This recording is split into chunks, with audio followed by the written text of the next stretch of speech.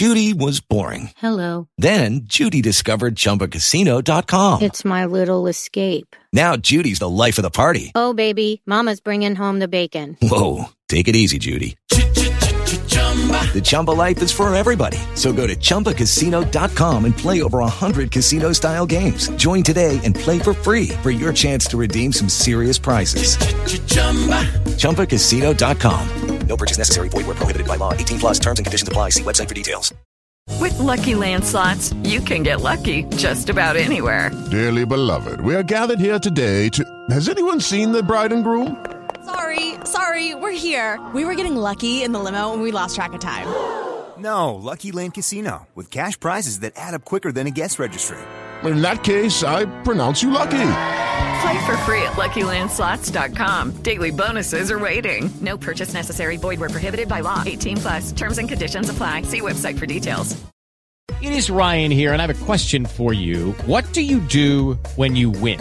Like, are you a fist pumper, a woohooer, a hand clapper, a high fiver? I kind of like the high five, but if you want to hone in on those winning moves, check out Chumba Casino. At ChumbaCasino.com, choose from hundreds of social casino-style games for your chance to redeem serious cash prizes. There are new game releases weekly, plus free daily bonuses, so don't wait. Start having the most fun ever at ChumbaCasino.com. No purchase necessary. VGW Group. Void where prohibited by law. See terms and conditions. 18 plus.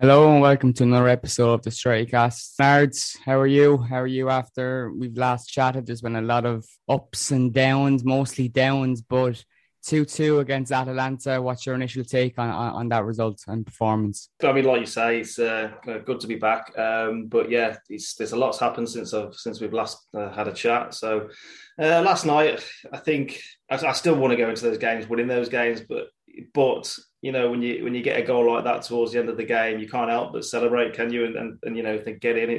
We've got a point. The point, I suppose, was a fair result. It's what we needed. It puts us still top of the group with a home win in the next game, and then we'll qualify as well, hopefully as winners. So it wasn't the best of games. I wasn't that impressed with the way we played, but when you score a goal like that in the last minute, and obviously Ronnie did it for us again, it's always nice. You say when you score a goal like that at the very end, you can't help but celebrate. But there was a certain Paul Scholes who didn't. BT Sport showed after the game how the studio reacted to Ronaldo's equalising goal. And yet again, he does this in Europe. It's the biggest stage. He scored late goals against Villarreal, against Atalanta in the reverse fixture as well. Ronaldo's incredible form, and people are trying to make out that he's been the problem this season. Those people seem forgetful that problems existed last season. And we went into the transfer window and we didn't sign a central midfielder, and everyone was calling out for one. Everyone understood that the priority was a centre-back, and they got Varane. It's been unfortunate that he's been picking up injuries. But Scholes didn't celebrate that goal, Nards, and I wanted to ask you about that because my initial take, and I got some flack on Twitter for this, was it's weird that he's not celebrating a big United goal like that. It was a big point to get away from home. You mentioned that you want to be winning these games, but you take these points. No, I mean, just to come back on one point you made, anyone that was blaming Ronaldo in the last few weeks for the position Man United doing are clueless and shouldn't be a fan of the club, or most likely aren't a fan of the club. But yeah, in terms of Paul Scholes, it was strange. It was a strange one. You do think, as a United fan, whether you're a past player, current player, or just the average armchair fan, you'd be happy with a goal like that because it was a great finish, and the way it was done, and the fact that we needed at least a point really to stay top of the group. It was a strange reaction, but then we've also got to take into consideration it's actually Paul Scholes, and Paul Scholes would not be happy with the draw there. The likes of Roy Keane back in the day, you know, when it was Paul Scholes, Roy Keane, the Gig Nevilles, the Giggsies, you know, they wouldn't have been happy with that result going to that game and getting a point. But it is still a bit strange that, you know, as a fan, and you know he's a fan, that he didn't celebrate the goal. But it's a tricky one. I do think he loves the club, but I just think it's, like he said, it's papering over the cracks. I actually think it's deeper than that with Scholes, because the game against Liverpool, and I haven't even properly spoken on the podcast since then, it made the manager's job untenable. Not from the point of view that the fans shouldn't get behind the team, shouldn't get behind the manager or sing his name. He's still a legend in the club. But that result made his job untenable. It raised big questions. And Paul Scholes is someone that I think, for the most part, has been understanding of the way Solskjaer has done things. I think for the most part, he's raised questions this season. And in the reverse game against Atalanta, if you remember, he came out afterwards, and even though it was a big 3-2 comeback, he was pretty flat afterwards and was warning that if they don't shape up, they play the same way in the first half against Liverpool, they'll get hammered. We got humiliated. And he was right. And he issued a similar warning last night about the performance, that he wasn't happy. But I think ultimately his demeanour on BT was telling. I think it was the demeanour of someone who is fed up of what they're watching every week. Now, that doesn't... It's interesting because we've such a big fan base, Manchester United. You've so many people, and we've spoken about how social media has been, you know, ollie out for some time, and we've been, you know, disagreeing with those people. Not disagreeing, but disagreeing with the way they go about it. Disagree the way they show a lack of respect. But there's still fans, Nards, that are at games. There's still fans that are singing his name, singing songs and getting behind the team. But you look at Spurs and they've sacked Nuno after 17, 18 matches. Is that something that you're proud of as a Manchester United fan, that we have that kind of defiant streak about our nature as supporters? Yeah, to answer it simply, yes. I think it's fantastic that the fan base... I mean, we saw a lot of fans leave after Liverpool halfway through the game. We saw a lot, but there were still fans at the end there. And as you know, sitting in the stretchy end, there were still fans there clapping him, singing his name, singing for the lads, still supporting the team no matter what. And that's what I hesitant in saying a proper fan or a true fan, because everyone responds differently to different things. But they're not these keyboard warriors, are they? That's on Twitter and different platforms and slating the manager. They're going to support the club through and through, which fans should do. There are going to be sections of the support that don't want Ollie in. There's going to be sections of support that are going to support him through thick and thin. But ultimately, it's got to be done in the right way. But yeah, it does make you proud, because United's a huge club. He's got a huge fan base. He's got some fantastic fans, but likewise, there's some idiots, and we all see them on social media more than not with the language, the way they go about speaking about Ollie, who is a club legend, and it's how they handle certain situations. But football's a game of opinions, and people are entitled to their opinions. It's just about how they go about their opinions and how they put it across. Ultimately, it's up to you who you want to have those opinions with. That's something that I've learned over recent weeks, with the volume of messages coming in about Solskjaer, and there's only so much time you can dedicate to replying on social media, because you have your own life as well, and producing this podcast and the blog. You know, we're kept going, and it's been a busy period. I suspect, don't want to spend too much time on Solskjaer, but I suspect that over the international break there will be a lot of talk. We have the Manchester derby, which we're going to get into shortly. And that game is ultimately going to be the big one for the manager in this 3-game spell that he was given to salvage his job. But going back on last night, we seen a repeat of what I call a 5-3-2 formation against Atalanta from the start, like we seen against Spurs in the 3-0 win. And it was convincing against Spurs, because it was rare this season to see the Manchester United actually appear to have a midfield. We had control over the game, and it allowed then our wing backs to kind of a bit more freedom. Shaw didn't play particularly well, but he didn't do really bad, because there was assurances there. Varane was organising at the back, but Wan-Bissaka was a surprise at wing back, because he would have been the player that I would have been questioning in that formation, but he played pretty well against Spurs. Now, last night, there wasn't that assurance in midfield. There wasn't that control. Is that a worry? I was surprised in the formation. I know it was a successful over the weekend against Spurs, but I was surprised that he kept that formation going into a game against Atalanta. I thought he'd go back to type and go with his back four. It is worrying because every game, I go into every game now not convinced that we're going to win, knowing that we should probably win with the talent we've got and the players that we have, but not convinced we're going to win. And even last night, although I say we should win and we should go to places like that and expect the win, you're still not confident going into the game like that. And I wasn't against Spurs at the weekend. And to me, it's too choppy change at the moment with 3 at the back, then changing it to 5 at the back, or when Brian got injured, then going back to a back 4. It's like it's coming back to the point of what is our style of play, what's our philosophy, how are we going about these games? It's confusing as a fan who watch every single game, so we don't know from 1 minute to the next how we're going to play or what style of football we're going to play, whether it's pressing, whether it's sitting back on the counter-attack. It's just confusing. And yeah, it is worrying because all the top clubs in Europe, they dominate the midfield position. You can't pick and choose the games that you dominate. Well, the main benefit too of having a style of play and the trust of the board as well, because I'm going to go back to Liverpool last season when Jurgen Klopp had a number of injuries to his defence and across midfield, he had to bring Fabinho back and he had to play young players in midfield as a result, but he still stuck to his system. He still stuck to his style of play because that's in the long term, that's what he wants these players to be able to play with. And even though it wasn't working and even though results were patchy for them last season, even though they were reigning champions, despite that, results were very patchy. And it was a poor defence of a title.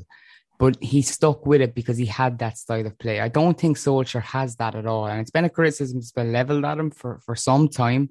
I don't think he's one of those managers. I think he's been a manager who's come in, who did a really good job of getting the dressing room back on side and players respect and like playing for him. And I think that shows in performances. It shows that, they haven't got that style. It shows that they're reliant on individual brilliance in games. Look, people kind of say, that result last night, it papers over the cracks. It pretty much a lot of our wins this season have seemed like that. But how long does that continue before it's not papering over cracks? That's just the way we play under Solskjaer, and that it's a bit crazy because, like, for instance, Off the Ball, a popular radio station here in Ireland, they uploaded a podcast last night after the game, and it was live.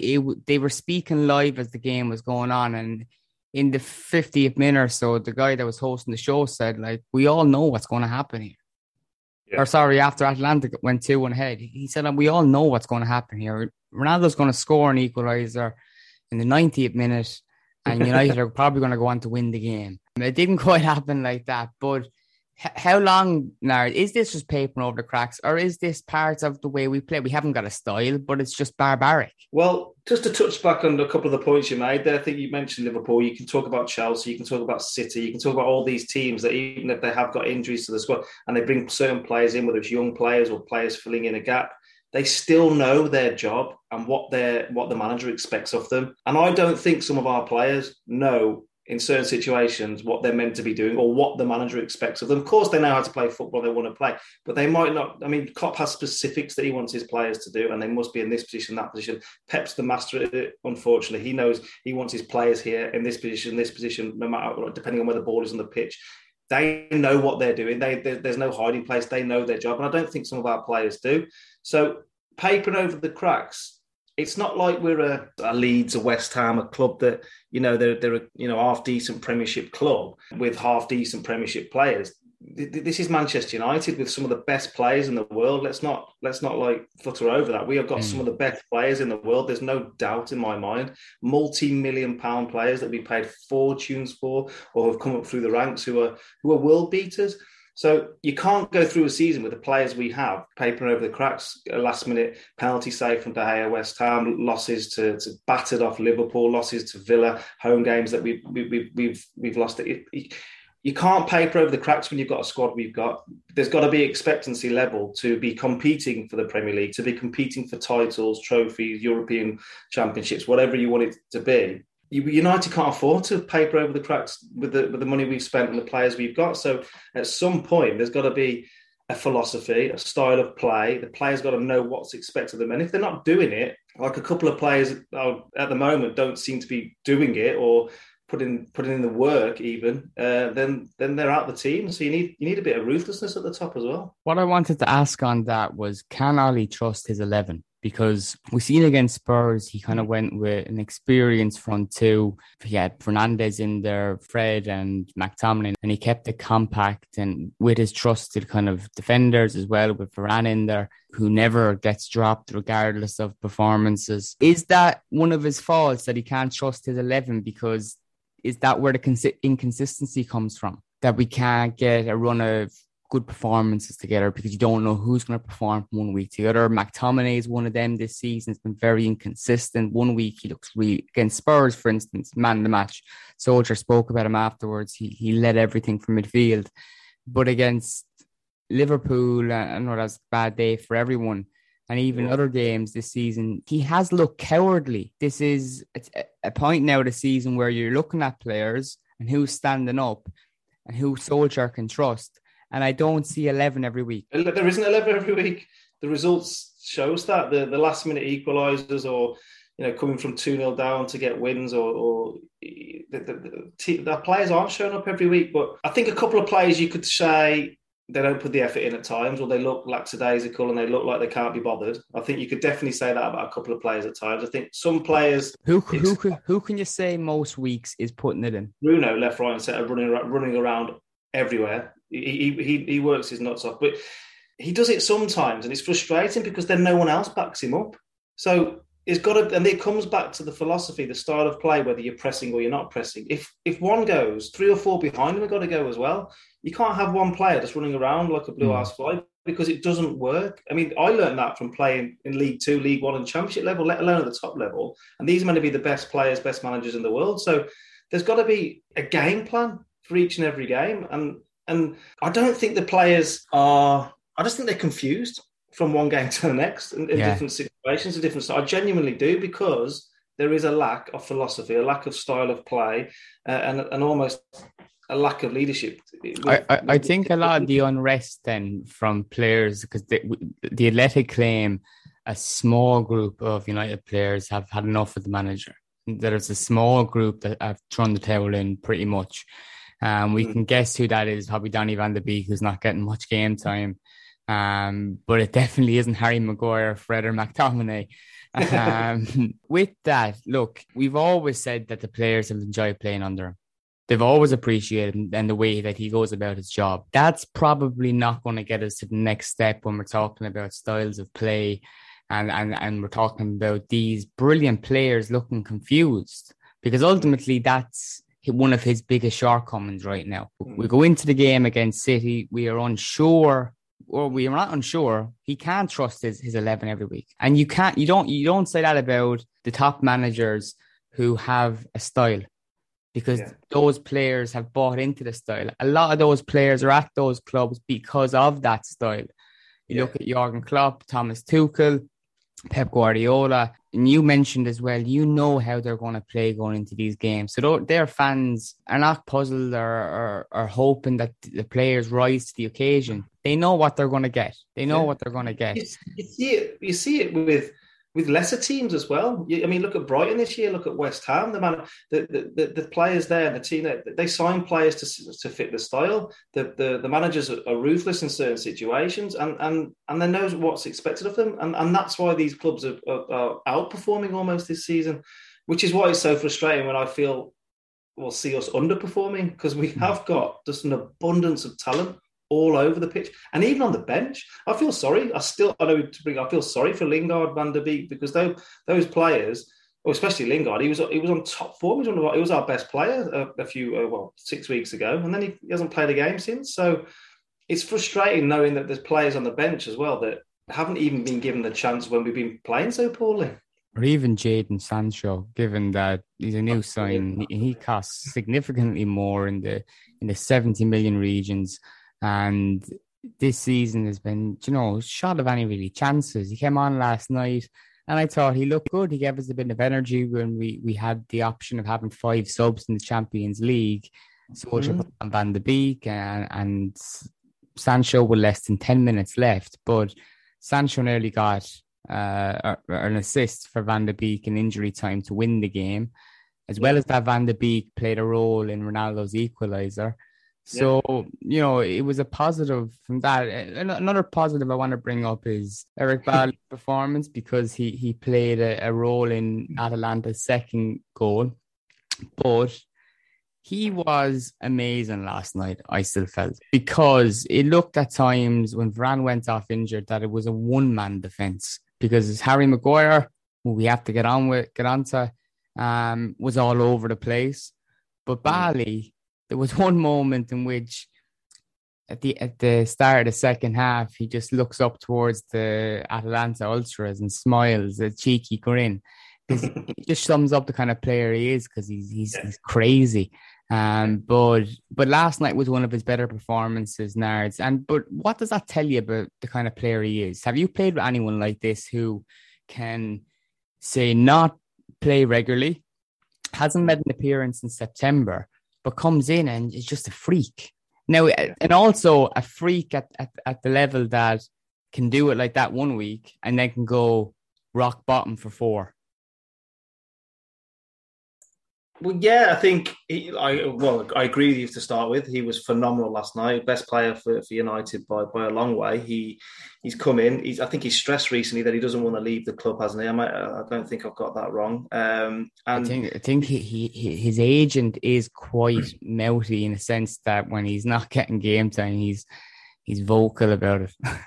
Right. Okay. So listen, he's a winner. He wants to win. He wants to play. He puts his all in. He's not one of the players that I'd say is lazy or doesn't put the effort in or doesn't compete in games. At times he might be a bit rash, and he might be a bit nervous, when he's going into a tackle and stuff like that. But he's all or nothing, isn't he? And yeah, I've come across players that can just turn it on at any given stage. And last night he was phenomenal, but when a player plays like that, you've got to keep him in the team. And I'm not confident when all players are fit, or if Lindelof's fit this weekend, he's going to be back in the team. So it's a strange one. But I've always liked him, and I think he deserves a chance. And especially with Maguire's form at the moment, Maguire will play, but most people would say that he probably should get his confidence back, get back up to fitness, and start to almost earn his place in the team, because we all know he's good enough. He's been phenomenal the last couple of years for United, but his current form isn't fantastic, is it? To say the least. I know some managers will choose to play a player who's out of form throughout that spell, and they'll stick by him because they believe that that's how they'll come out of it, by playing football. But Harry Maguire is one that I think really people need to start raising questions over. I said it last season, very critical of him. He had a good Euros, and suddenly I thought with Varane coming in, right, we could have a real pairing. And I think ultimately as well, Harry Maguire really needs to run a games beside Varane. I think ultimately for himself, but doesn't seem going to be the case, because Varane is now injured with a hamstring injury, so he could be out of the game against City.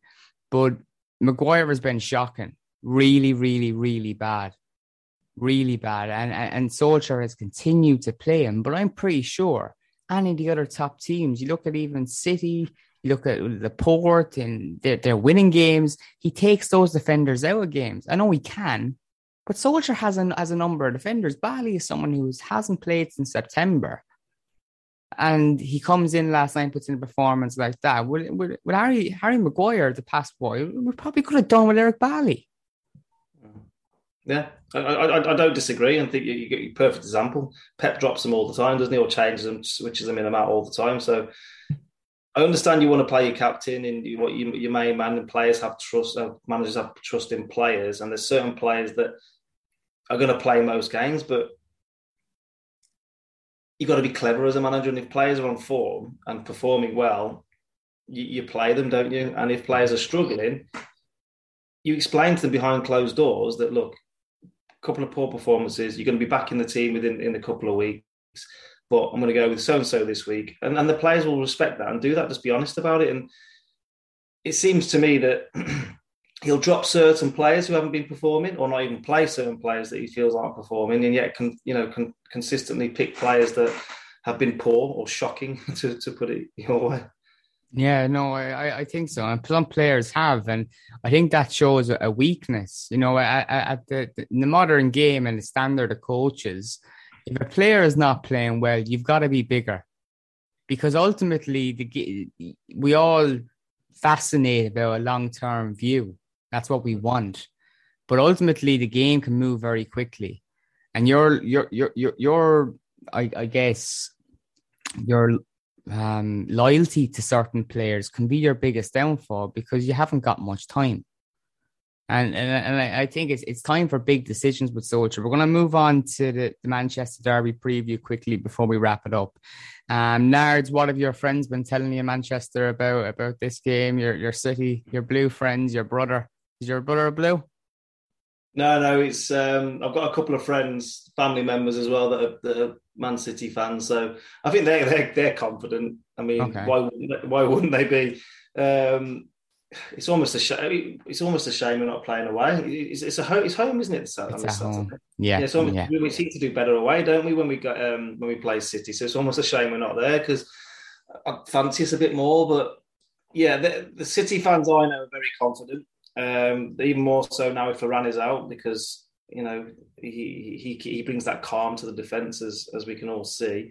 But listen, anything can happen in a derby. But we said the same against Liverpool, didn't we? So again, I'm going to go into this game cautiously optimistic, without much confidence, but hoping that we can nick something.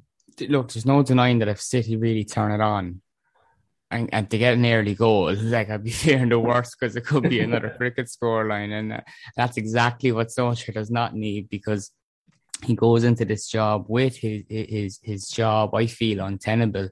And I think the club will have a decision to make if he loses that game, and because it will completely throw us out of the title race very early on. Expectations will be shot before even Christmas, and that's big. And they will have to make a decision then if he loses this game. But City, from the City fans I've spoken to, a lot aren't very happy with Kevin De Bruyne this season, feel he's underperformed.